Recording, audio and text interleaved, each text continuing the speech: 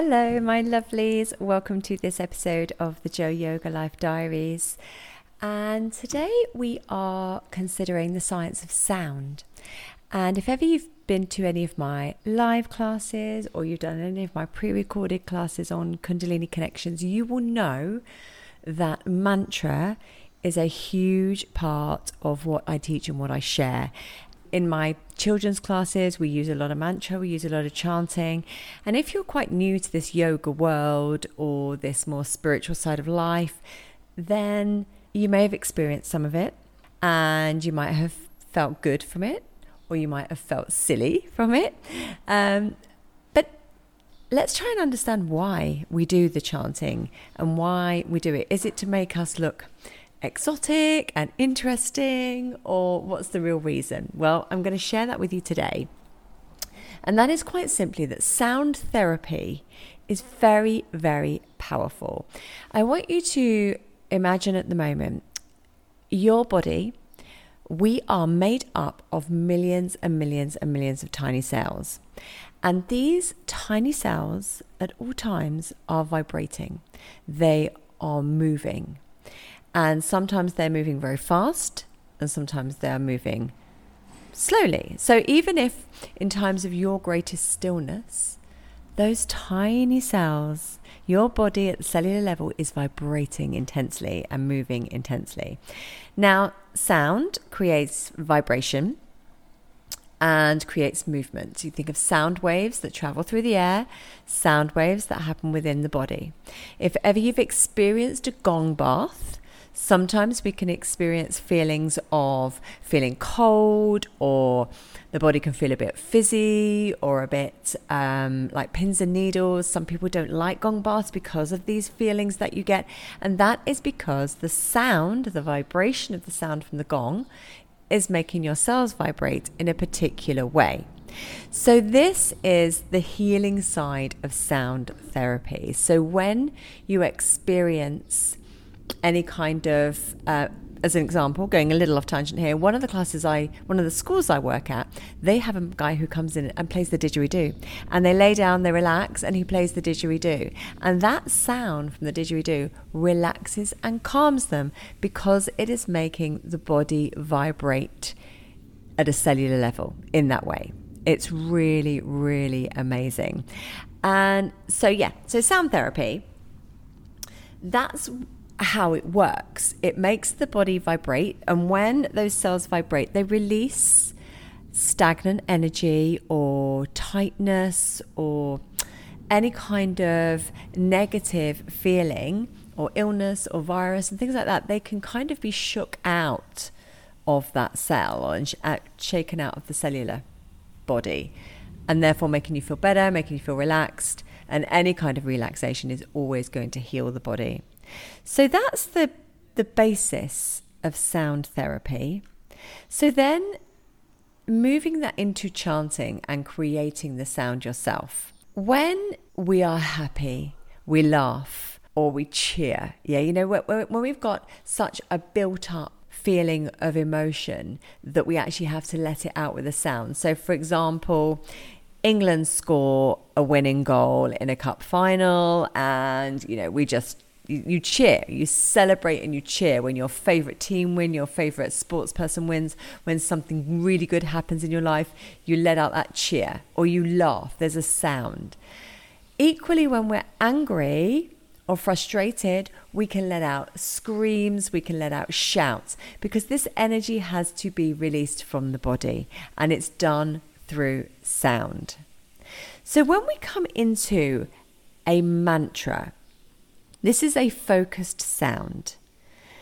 This is a sound that is created because of the particular way that it will make you feel, because of the way that it reacts with the brain. So for example, in Kundalini Yoga, we do a lot by rolling the R. So for the mantra HAR, H-A-R. If you can't roll your R's, which I can't, you use your tongue to create more of a D sound. So you flick the tongue on the roof of the mouth. So hada, hada, hada, hada, instead of hara, hara, hara. And again, if you roll your R's, you're going to flick your tongue behind the back teeth. But it's the tongue hitting the palate of the mouth, the roof palate, that stimulates the hypothalamus gland in the brain and creates those hormones and emotions that calm and heal the body. So there's a real science as to why we do it and why we make these sounds. So mantra and a lot of the Sanskrit words we use, one of the beauty as things of that is that it doesn't have to mean anything. And this is very important when I chant with children, because when you chant anything, you can load it with labels.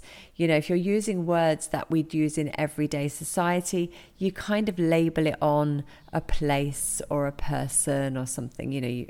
It's what we want is the sound just to be there for sound's sake.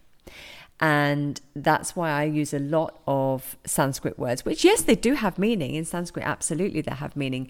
But because Sanskrit isn't our first language, we don't load it with meaning. We don't load the words with meaning. So, yes, I know that Waheguru means it's wondrous to learn, or it's, wisdom is great. I know that that's what it means, but I don't load it when I'm chanting, and neither do any of my students or clients. We chant it as a sound therapy.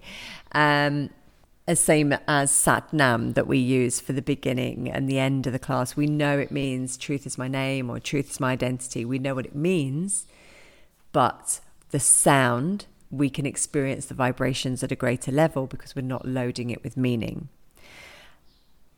Also, the repetitiveness of mantra. Why we repeat. Well, the first thing is because it completely quietens the monkey mind. If we've got lots and lots of thoughts going on, and I personally struggled to meditate until I learned to chant mantra. And I remember thinking, gosh, I've been here a long time doing this. So suddenly I was out of my meditation because I was then thinking that. But it had led me to a place where I was, for some brief moment of the no mind state, which is wondrous.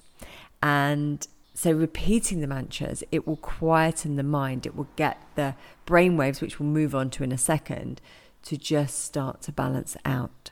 Also, the sound therapy of mantra is it removes fearful thoughts. Because the mind quietens, if there are any fearful thoughts lurking away there in your mind, they will dissolve and disappear. They might come back later, but it gives you that time and that moment of peace and stillness. It vibrates the body and brain at a cellular level. So as we were just saying, vibrating the body is healing. It's connecting the body, the mind, and the soul all to work together and to be together. Chanting mantra regulates your heart rate and lowers the blood pressure. It stimulates the parasympathetic nervous system, because the vagus nerve that runs down the back of the throat and then sort of down to the spine, that's the stimulus for your parasympathetic nervous system. So any kind of sound is going to stimulate your parasympathetic nervous system, which will assist you in calming your breathing, releasing anxiety, feeling relaxed, feeling safe, feeling whole. It enhances the alpha, gamma, and delta brainwaves. Now, by altering brainwaves and old patterns and habits, the brainwaves are really, really important. So we tend to mostly be in our beta brainwave, which is conscious thoughts and awake. Okay, that's where we tend to be. You then use your gamma brainwaves if you are highly focused on a task, like really kind of engrossed in something. You've got a big problem to solve or something, you'll use your gamma brainwaves, and they are like quite closer together and run at a quicker frequency. And then the alpha brainwaves are what tend to be running when you are meditating or you are dreaming or you're asleep. So what we want is certainly the alpha to really kick in when we're meditating and chanting.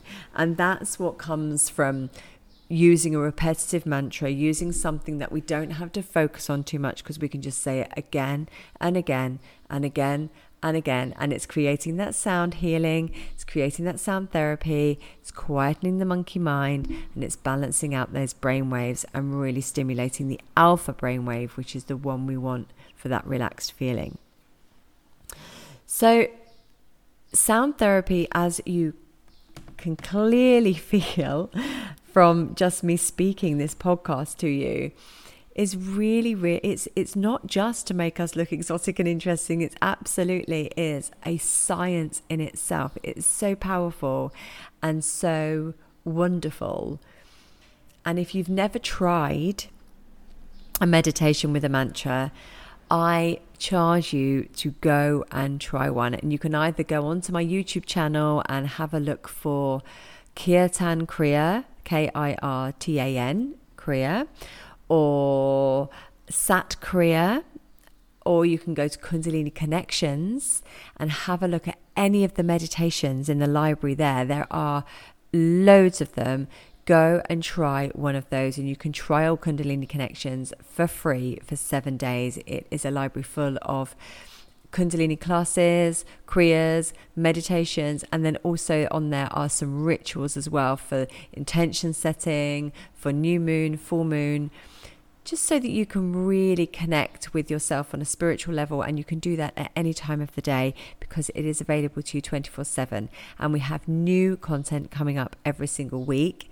And I'm so looking forward, because this coming August, we are going to be focusing on the first facet of the human body, which is the soul body. And I'm super excited to be sharing meditations, kriyas, to assist you, and rituals to assist you in connecting with your soul body, and you be you, connecting with your authentic self.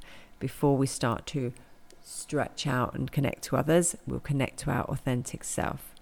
So thank you so much for joining me today. Now I charge you, go find a meditation, go chant, and then let me know in the comments exactly how it makes you feel. And please feel free to review this podcast and share it, because as modern women, we come together.